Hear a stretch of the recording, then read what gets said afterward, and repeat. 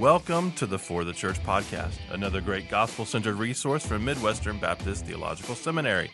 My name is Jared Wilson. I'm an assistant professor of pastoral ministry and author-in-residence at Midwestern Seminary. We've got a great show for you today.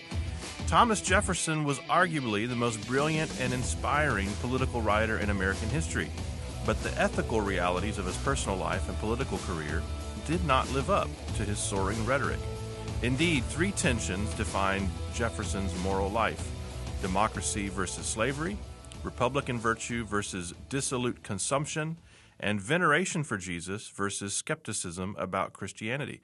In his revelatory new book, Thomas S. Kidd tells the story of Jefferson's ethical life through the lens of these tensions, including an unapologetic focus on the issue where Jefferson's idealistic philosophy and lived reality clashed most obviously: his sexual relationship with his enslaved woman, Sally Hemings. In doing so, Kidd offers a unique perspective on one of American history's most studied figures. Dr. Thomas Kidd is research professor of church history at Midwestern Baptist Theological Seminary, or at least he will be very, very soon. Currently the distinguished professor of history at Baylor University, and he's here to talk about his new book from Yale University Press, Thomas Jefferson, A Biography of Spirit and Flesh. Dr. Kidd, welcome to the podcast.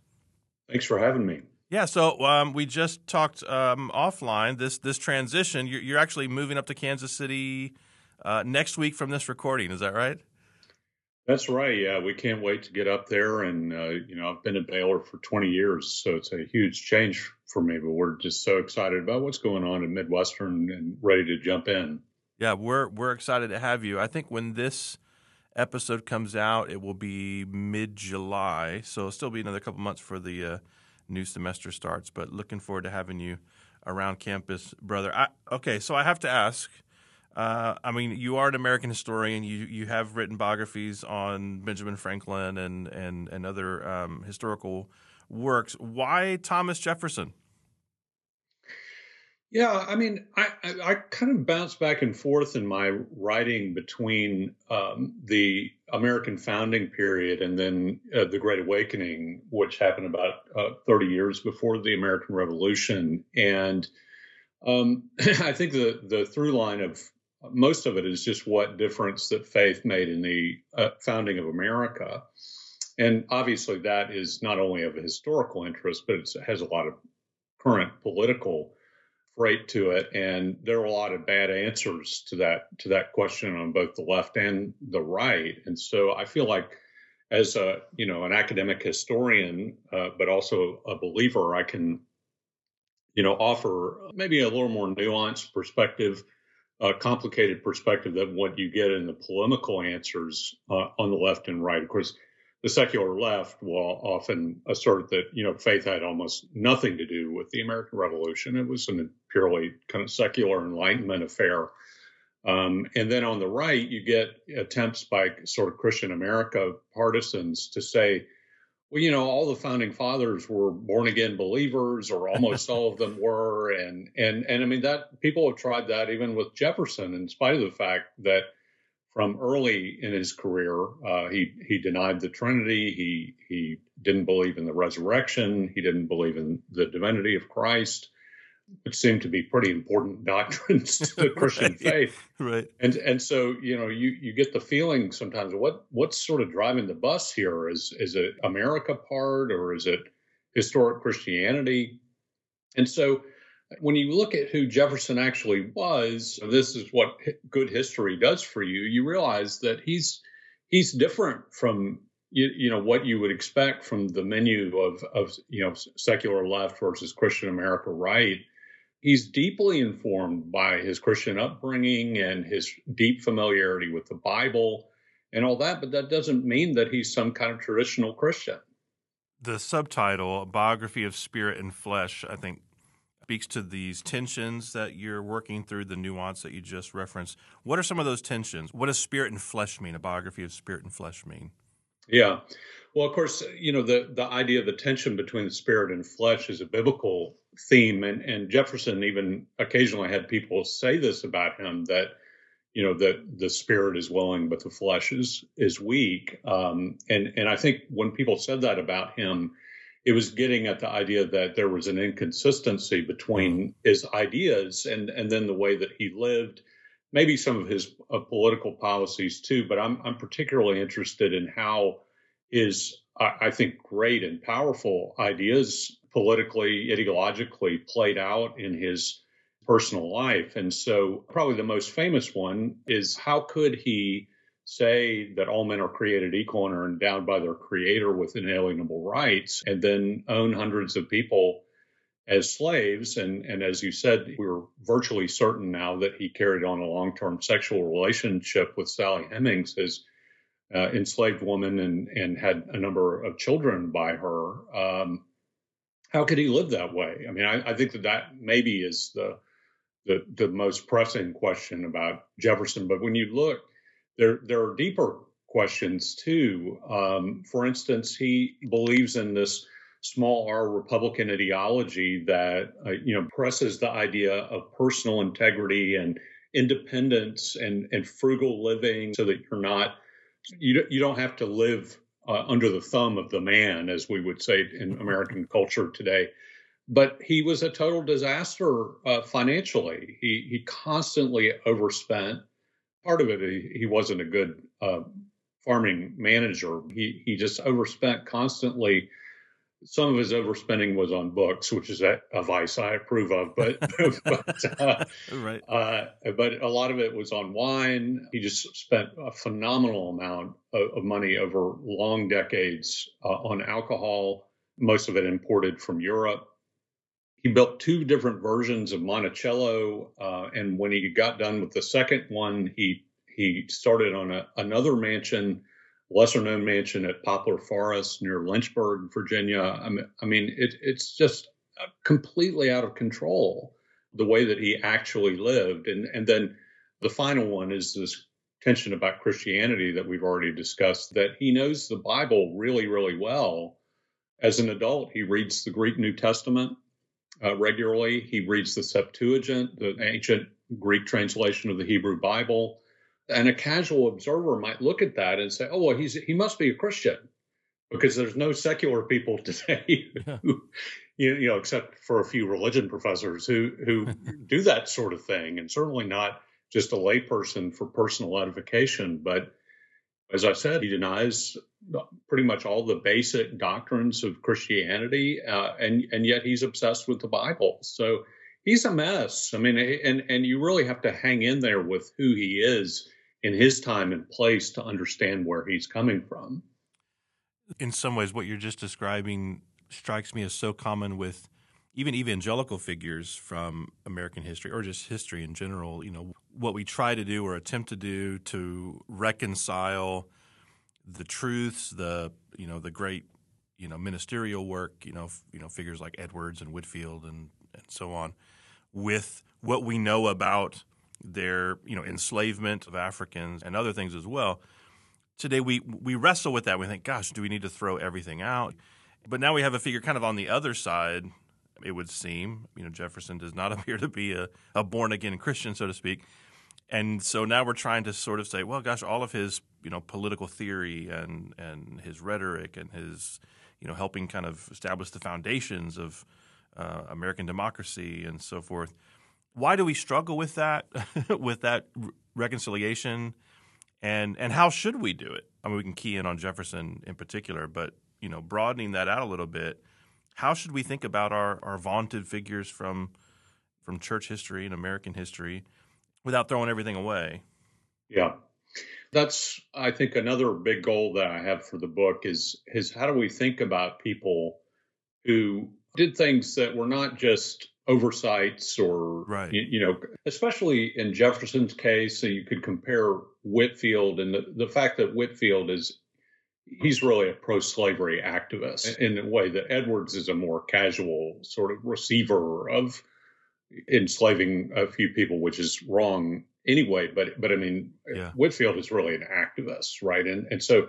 Right, with the Georgia, I mean, he's key to getting slavery legalized in Georgia, and basically threatens to pull out his ministry out of Georgia if they won't legalize slavery. So, and with Jefferson, I mean, of course, slave owning is utterly common among the founding fathers, and not just the Southern founders. I mean, many people don't remember that Ben Franklin owned slaves for most of his life. But with Jefferson, it does go further. I mean, from early in his career, he says he knows that slavery is immoral in both Christian and kind of Enlightenment type of categories, but he really doesn't do anything about it. I mean, certainly personally. And there are some notable political achievements. Most obviously, he signs the ban on the international slave trade in 1808 in America. I mean, that's a big deal. Although the people like Jefferson didn't need to be importing more slaves by that point, because the Virginia slave masters had more slaves than they knew what to do with. It's not at all to downplay the seriousness of what people like Jefferson, or in a different context, Whitefield did. But I think we also have to be humble about the way that we look at these people, because where I draw the line about cancel culture and all this, and we've gone through some years of tearing down statues and renaming schools and all that, and to me, it's hard to justify that if you bring a sort of Christian humility into your assessment of the past. And this is how it works, is you say, Jefferson did evil things. I mean, we can just state it boldly. He did evil things with regard to slavery and his coercive relationship with Sally Hemings. But do we know for sure that we would have done better if we were in his position? And I think a Christian view of it would say, no, I mean, but for the grace of God, there go I. And so we really shouldn't be using the past to sort of trumpet our own virtue and morality. Look how much better I am than these people in the past, but especially on Twitter. I mean, that seems to be a lot of the use of the past is, saying that I'm virtuous enough to denounce people in the past for their sins, where I really think a more mature way of looking at the past is being humbled and say, you look at somebody like Whitefield. I mean, he's the most powerful evangelist in the English-speaking world of his time, and yet he's doing deeply immoral things with regard to spreading slavery. Or Jefferson, in a more natural sense, is, what can I say? I mean, he's titanically brilliant. He articulates the most powerful view of human equality that the world has ever seen. All men are created equal. And yet he's doing these appalling things personally. And we should learn from that. If we decide we want to rename a school or whatever, okay. I mean, if it's deliberative and consensus building and all that, then that's great. But iconoclasm and all this, I think we need less of that in American culture. We can't say, as some people do, these are blind spots, right? Maybe we could say that about some, I suppose. But what you've just laid out is he knows and has admitted that these things are immoral, and yet so that's the tension we're looking at, is not like, how can somebody so great not know that what he's doing is wrong? He knew that what he was doing was wrong, was immoral, and in one sense worked against it, I guess, in his public life and then privately. That's the tension, and I think requires more spiritual insight than I think those outside the faith probably are able. They can see the hypocrisy. They probably cannot answer the complexity of the human heart in the way that believers can. Yeah, I mean, I think it, among other things, shows you how captive we can be to our culture, that especially if other people are doing it, you can easily justify it. And what we believe and what we do is often so powerfully shaped just by the people we're around. It's a sociological issue. And it's even stranger with Jefferson in the sense that Sally Hemings was Jefferson's wife. His wife, Martha, died in the early 1780s. But Sally Hemings was Martha's half-sister. They had the same father. White father. This is a sort of dark secret in, early American antebellum slave culture, that there were a number of masters who were carrying on sexual relationships with slaves, but very few people ever talked about it. But there are even white plantation mistresses who in their diaries would talk about, I know what's going on. And I mean, it's part of the horror of what American slavery actually was, is is that there's not just the physical brutality, but there's sexual exploitation that's right at the center of it. It is not a pretty picture. And Jefferson denounced interracial sex. I mean, it's just so deeply problematic. Yeah, that in this case, to call it a blind spot, with somebody like Edwards, the problem with calling it a blind spot is it sounds like you're saying there's nothing wrong with it. Yeah. But it's easier to say somebody like Edwards, who buys and enslaves several African American people in his household, but Jefferson and Whitefield take it a good bit farther, and they stick out, I think, in the context of their culture as being pretty extreme figures on the issue of slavery. A few years ago, probably several years ago, I remember there was an effort being made to kind of rehabilitate Jefferson's image among evangelicals. I think kind of pendulum swing against sort of the secular rewriting of history, more towards the faith-driven rewriting of history. And the claim is, of course, that all the stuff that we know or has been said about Jefferson over the last 20, 30 years isn't true, that he really is a Christian and all these sorts of things. I feel like we're on this swing kind of back and forth. What do evangelicals get wrong about Jefferson? Help us set the record straight. How should we think about him, and what is his position in terms of the Christian faith? Well, certain evangelical writers have denied pretty much everything I've said about right about Jefferson, including the Sally Hemings relationship. To be totally fair, I mean there are a very small number of sort of academic dissenters on the Sally Hemings question. But in the late 90s, there was a famous DNA study that proved that a Jefferson male was the father of at least one of Sally Hemings' children. Oh. And that basically brought it down to two Jefferson men, either Thomas Jefferson or his brother. And one of those two people spent an enormous amount of time over many decades alone with Sally Hemings.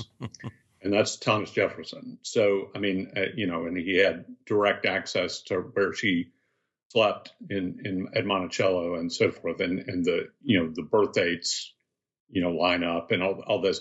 I mean, would it stand up in a court of law like in a paternity suit? I'm not sure. I mean, but there is extremely strong circumstantial evidence that he was the father, and people talked about it at the time. I mean, this is not like early 21st century historians have made this up. I mean, it was publicly reported in the early 1800s. I mean, in newspapers. So, I mean, this is not like revisionism. And Sally Hemings, at least one of her children, said Thomas Jefferson was my father. Yeah. There is heavy evidence in favor of that. But I think the more pressing issue, even some evangelicals today who would concede the Sally Hemings issue, I think have still tried to redeem Jefferson's religious views in the name of saying that the founding fathers were Christians, or at least heavily sympathetic to traditional Christianity. And the way that this works in a couple of notable cases is that people have talked about the Jefferson Bible, which was Jefferson's compilation of a distillation of ethical teachings of Jesus from the Gospels. And they've said, well, this was effectively a kind of evangelistic tract. It was short because it was, meant to be something that was simple to read. And the reason that they say that is because the first version, there were two versions of the Jefferson Bible. The first one we've lost the text of, but for some reason we still have the cover page of it, his handwritten cover page. And it said that it was for the use of the Indians. Okay.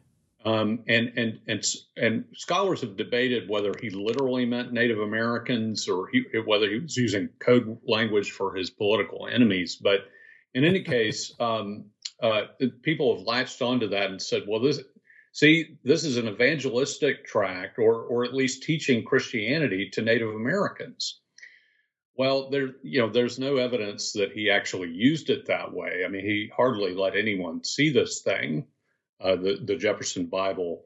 And the Jefferson Bible is almost entirely naturalistic, and has the miracles, for the most part, in the Gospels literally cut out with scissors. And it ends with the verse, they rolled a large stone in front of the sepulcher and they went away. That's how it ends. That's how, if you look at a copy of the Jefferson Bible, the Smithsonian has produced a wonderful facsimile copy of the actual, pasting of the passages in. That's the last verse of Jefferson's Bible, is a dead Jesus in an occupied tomb. Well, I don't know any Christian who would do a shortened version of the Gospels who would leave out the resurrection. Yeah. This seems problematic to me. And so that's what I always tell people is, I'm sorry, but any kind of distillation of the gospel that doesn't include the resurrection is not Christian. But yeah, so it sounds like he's excising all the supernaturality out of it. As you said, it's a naturalistic approach. Yeah, I mean, if you could imagine, it's almost that. I mean, if you could imagine, though, doing a version like this of the Gospels, I mean, it's kind of hard to be totally consistent with this sort of no miracles rule. So he ends up leaving some things in that are more supernatural. I mean, like a few references to angels, references to hell, references to the end times and things like that, but they tend to come in the middle of parables or Jesus' explanation of parables. And Jefferson really liked the parables, because he thought these are just perfect moral instruction from the greatest moral teacher in world history. That's how Jefferson viewed Jesus by the mid 1800s. And so some stuff made it in, but for the most part, it is a moralistic, naturalistic, purely ethical version of Christianity. And that, as you would guess, is illustrative of Jefferson's brand of Christianity. Did he believe in the virgin birth? No. Okay, so he thinks Joseph fathered Jesus? Yes. Tell us a little bit more about Jefferson's view of Jesus. I've got a note here to talk about the Jefferson Bible, which you just did. Obviously an admiration you mentioned. So he believes Jesus was a good teacher. How did that connect for him with those of faith? I mean, did he just say, well, live and let live, or we're going to, believe whatever we want to believe? Or did he actively try to convince others? How did he use the Bible? Also, you said something that stood out to me was there's indication about him not showing this thing to others. Was it for personal use, do you think? I mean, what was his quote-unquote devotional life in terms of how he thought about Jesus? Yeah, he evolves on this issue. I mean, by the time of his early adulthood, he, I think, was very skeptical. He had grown up in a traditional Anglican church environment, but, through readings as a teenager, it's the same type of story as Ben Franklin, who had grown up in a Puritan family, but, had become skeptical by his sort of mid-teens. I think Jefferson goes through something like that too. And so I think by early adulthood, he believes that Jesus is a good moral teacher, certainly not divine, and did not rise from the dead, and that there were other sort of equally good moral teachers in antiquity, the Greek and Roman philosophers and the Stoics and things like that. So what changed, and it changed fairly late in his life. Actually, it came to a head during his presidency in the early 1800s. He got under the influence of Unitarian writers and ministers, most notably a Unitarian pastor and scientist named Joseph Priestley, whose writings convinced him, and he had letter writing relationship with Priestley too.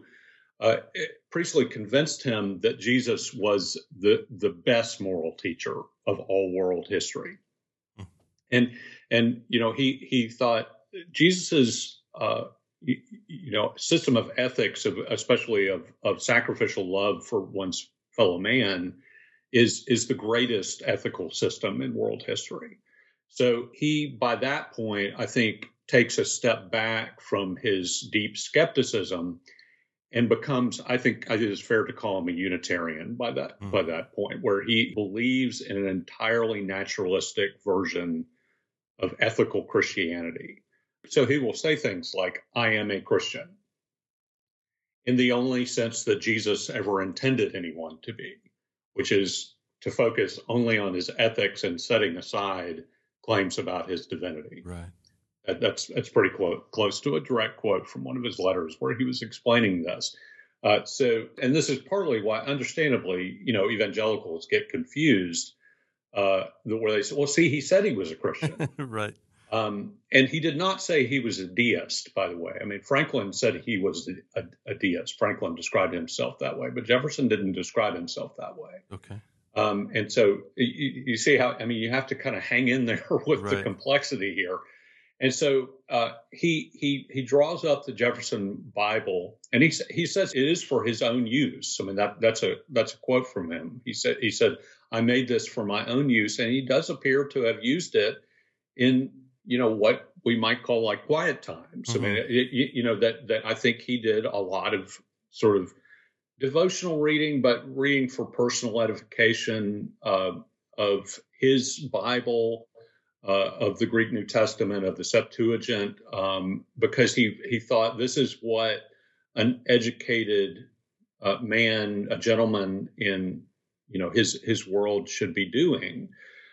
He did not share, and he had multiple offers to publish the Jefferson Bible in his lifetime, and he did not want to do it because every time he talked publicly about religion, it got him in trouble. In Notes on the State of Virginia, his only full-length published book, he questioned the historicity of Noah's flood, and that kept, that he did that in the 1780s, and that kept coming back to haunt him in his election runs. People would say, he's a pagan, he's an atheist, he doesn't believe in the Bible, and Jefferson would just pull his hair out. And he also, by the way, questioned the common creation of humankind because he thought, I mean, this is hard stuff to take, but he thought that African people are inherently inferior to whites. And he didn't understand how that could be if they were created at the same time. So he proposed the idea of what you would call polygenesis, where he so maybe they were created at a different time by God, and almost like as a different race of people, and that accounts, Jefferson thought, maybe for their inherent inferiority. I mean, that's some pretty dark stuff. Yeah. But traditional Christians just lost their minds over this. I mean, as they should have. Just saying he's denying Genesis, he's denying common creation, he's denying Noah's flood, and so he just got worn out with the constant scrutiny of his religious writings. And so he wanted to keep all of his comments private. And so a lot of the sort of juiciest stuff that he ever said about religion was after he retired from politics, and he felt a little more freed up to at least tell friends what he thought about, why he didn't believe in the Trinity. He and John Adams would talk about that pretty regularly. Wow. What are some lessons, brother, that American evangelicals, can take away today from either, his political life or, the way that you lay out these tensions? What are some things we can learn from him? What are some applications we can make? Well, I think one thing is that, when you're assessing a figure like Jefferson and answering this question, was he a believer? Was he not a believer? It may seem obvious, but it's not as simple as it seems, that we really should let historic Christianity sort of answer the question for us, and not our sort of political or national preferences. I mean, I would love it if all the founding fathers were believers, because I want everybody to be believers, but also because I admire, especially people like Washington and so forth. I mean, there's some of the founding fathers that I think really truly were great people, and especially in the context of their time. But we have to just let the chips fall where they may when we're thinking historically. And if you think first and foremost about what does it historically mean to be a Christian, then you say, okay, someone who denied the Trinity, denied the divinity of Christ, and it's not like these are obscure archival reference. I mean, it's widely known that Jefferson denied these things. So you say, okay, so in a historic sense, he is not a Christian. It should be pretty easy to answer that question, but when it gets more complicated is when somehow America has become really central to our faith. And I mean, I love America. This is where I want to live. Unless the Lord, makes it real clear to me to move somewhere else. I love America. I love American history. Love the American political tradition. But America is not a central part of my Christian faith, right? I mean, and so I think what happens is when you get civil religion that is deeply enmeshed with historic Christianity, then you start trying to wedge people like Jefferson into a historic Christian mode, because the founding fathers, in effect, become saints in civil religion, and that this is not good, right? I mean, you're mixing up things that should not be mixed up. Absolutely, be proud of the great things in the American tradition, religious liberty, and all those sorts of things, which Jefferson was a really key player in that tradition. But we got to keep our Christian faith and our American national identity distinct. And if you do that, then it becomes, I think, pretty easy to locate Jefferson on the spectrum of faith or lack thereof, or belief in the Bible, lack thereof. And so I think if we just remember to keep historic Christianity the priority, then assessing the American past, I think, becomes easier to do. A great word. The book is Thomas Jefferson, A Biography of Spirit and Flesh. It's available now from Yale University Press, wherever good books are sold. Brother, thanks so much for coming on the podcast. Dr. Kidd, it's always great talking with you. Great to talk with you. And I'll see you in the halls pretty soon. Absolutely. If you enjoy the podcast, dear listener, give us a good review on Apple Podcasts, Spotify, wherever you listen to your favorite podcasts. And until next time, may Jesus be big in your church. You've been listening to the For the Church podcast, hosted by Jared Wilson, found online at ftc.co. This resource is brought to you by Midwestern Baptist Theological Seminary in Kansas City, Missouri, where we train leaders for the church.